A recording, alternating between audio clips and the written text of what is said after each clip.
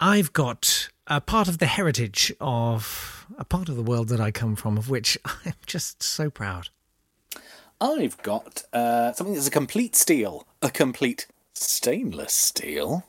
Nice. Date fight! Yeah. Hello there. Welcome to... What is it again? Fate date.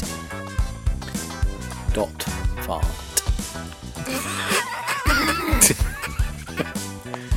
Oh, I feel like we're It's all right. sunbathing and just sort of farting words out occasionally to each other because we're too drunk on the sort of house-free pina coladas. Yeah.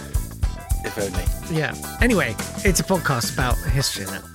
Yes, it's I don't He's really pay Jack. I'm attention, to be Natt. honest. I couldn't tell you. I couldn't tell We you. both selected things from history which we thought might entertain you for a few minutes. They might entertain you. If they don't, feel free to go and listen to Joe Rogan instead. Here's Lizzie Roper. I'm Lizzie Roper, and I'm permanently confused and semi-aroused.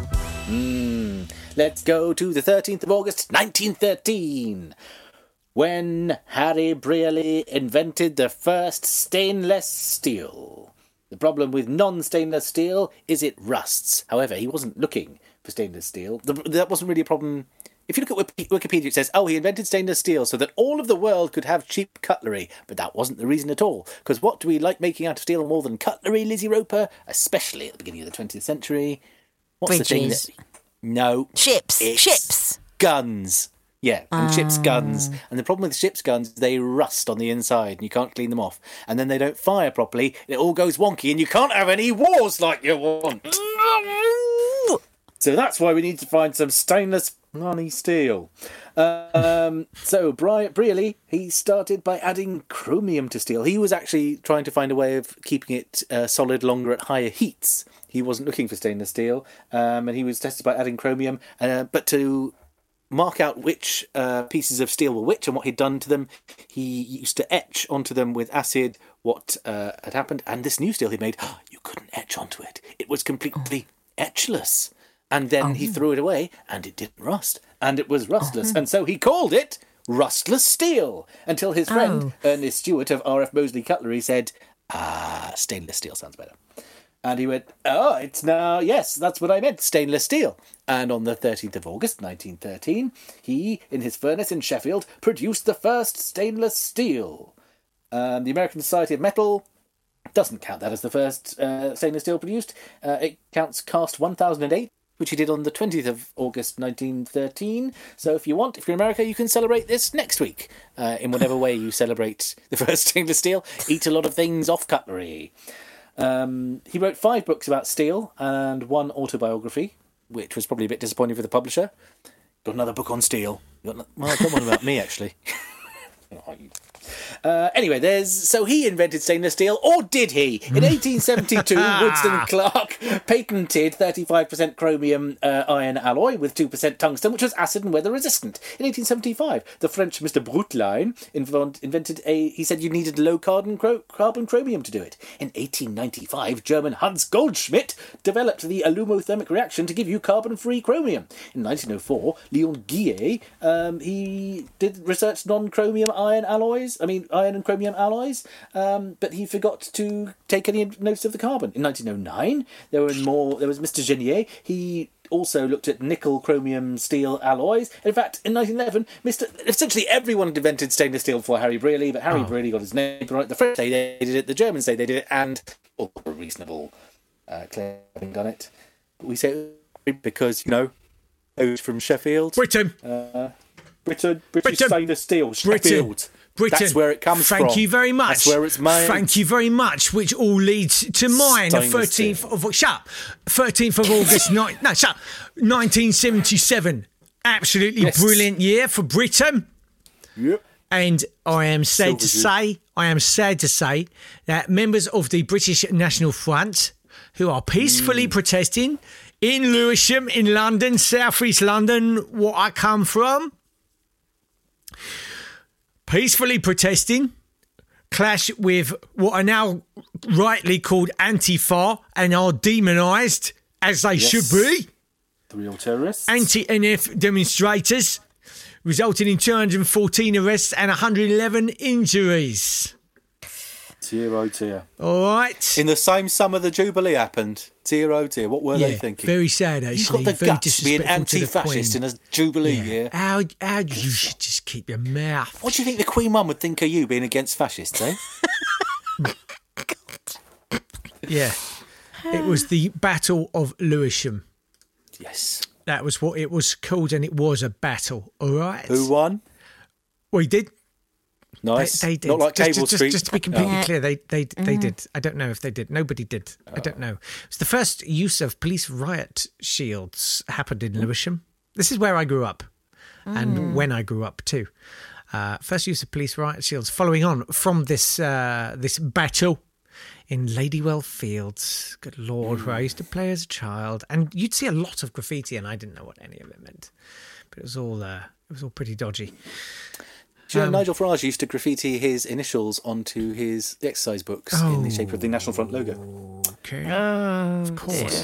Why didn't we see that coming? Yeah. I'm desperately trying to think of someone famous with the same initials in so that we can see if it applies. I can't. Nick Ferrari. Nick Ferrari. Nick Ferrari. Nancy Friday.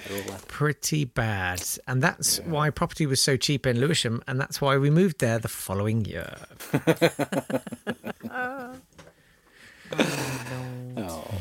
Other NF celebrities are Nathan Fillion and Noel Fielding. And architect Norman Foster. Let's do the birthdays. Happy birthday to Lucy Stone. She was the first woman in Massachusetts to get a college degree in 1847. She started campaigning for rights for women and anti-slavery. She founded the Women's Journal, which called her the Orator, the Morning Star, and the heart and soul of the suffrage movement. She kept her own name after her marriage. At one point she was drawn into the trial of a slave called Margaret Garner, who had killed her own child to prevent it from being enslaved, as Lucy Stone was rumoured to have given the slave the knife. She refused to speak at the trial, but said outside, "With my own teeth I would tear open my veins and let the earth drink my blood rather than wear the chains of slavery. How then could I blame her for wishing her child to find freedom with God and with the angels, where no chains are?" That's Lucy Stone, born today in 1880. Happy birthday to H.G. Wells, the father of science fiction, who also was a socialist, a pacifist, and probably a eugenicist in the 1930s, because everyone was. He often placed his science fiction in the suburban surroundings, usually Guildford or Godalming or Woking or somewhere like that. In the May 1933, his books were banned by the Nazi Party, and they were burned by Nazi youth at Opernplatz. He also invented floor games, which were games you could play with your toy soldiers to simulate real-life battles, so essentially invented Warhammer. And he interviewed Stalin for 3 hours, in which he criticised the lawlessness, class anger, the state violence, and the no freedom of and lack of freedom of expression in the Soviet Union. So Stalin didn't like him when he left. And in a fascinating moment where you can tell exactly who's written this sentence off the Wikipedia article about him, we have director Simon Wells, born 1961. The author's great-great-grandson was a consultant on the future scenes in Back to the Future 2. Classic. Simon Wells. Well done, Simon. Well done, Si. Lizzie Roper, You see it's Roper? your turn. I'm here. I'd advise you to think very carefully. Very all carefully about the Please. racist riots of 1977. Excuse me, an exercise of freedom of speech a very as violent embedded in the freedom British of speech. written constitution, what we have. Very violent freedom of speech. Terrifying times. I was They 10. were terrifying. Yeah. We've got Mr. Harry Brearley in 1913 with his alloys. Smelting. Who can fail to be excited by smashing metal together? Me. I can, which is why I'm giving all the points to Jacob Yapp. Oh no! Oh my God. Oh no! Oh my God. Yes. So, Totally Mr. fair. Cockshaw, had you pre-approved your point today the way you did yesterday, Nat? Cocky It was the day before yesterday, and no, I hadn't. I felt like Harry Brearley was on thin ice, frankly, both historically and as an entertaining figure of nowhere. He's not even one of Sheffield's most interesting people. Most 3-2. interesting people off of Sheffield. He's got to be. He's got to be Jarvis. the most important Jarvis. person. Jarvis for Sheffield. Cocker. Jarvis. Oh, That's yeah, it. apart from Jarvis Cocker. Jarvis and Jarvis. Joe Cocker. Cocky me. Cocker Spaniels. Cocker-leaky soup. Yeah. And Cocker Day helps you work, rest and play. Oh, yes, please. Oh, madam.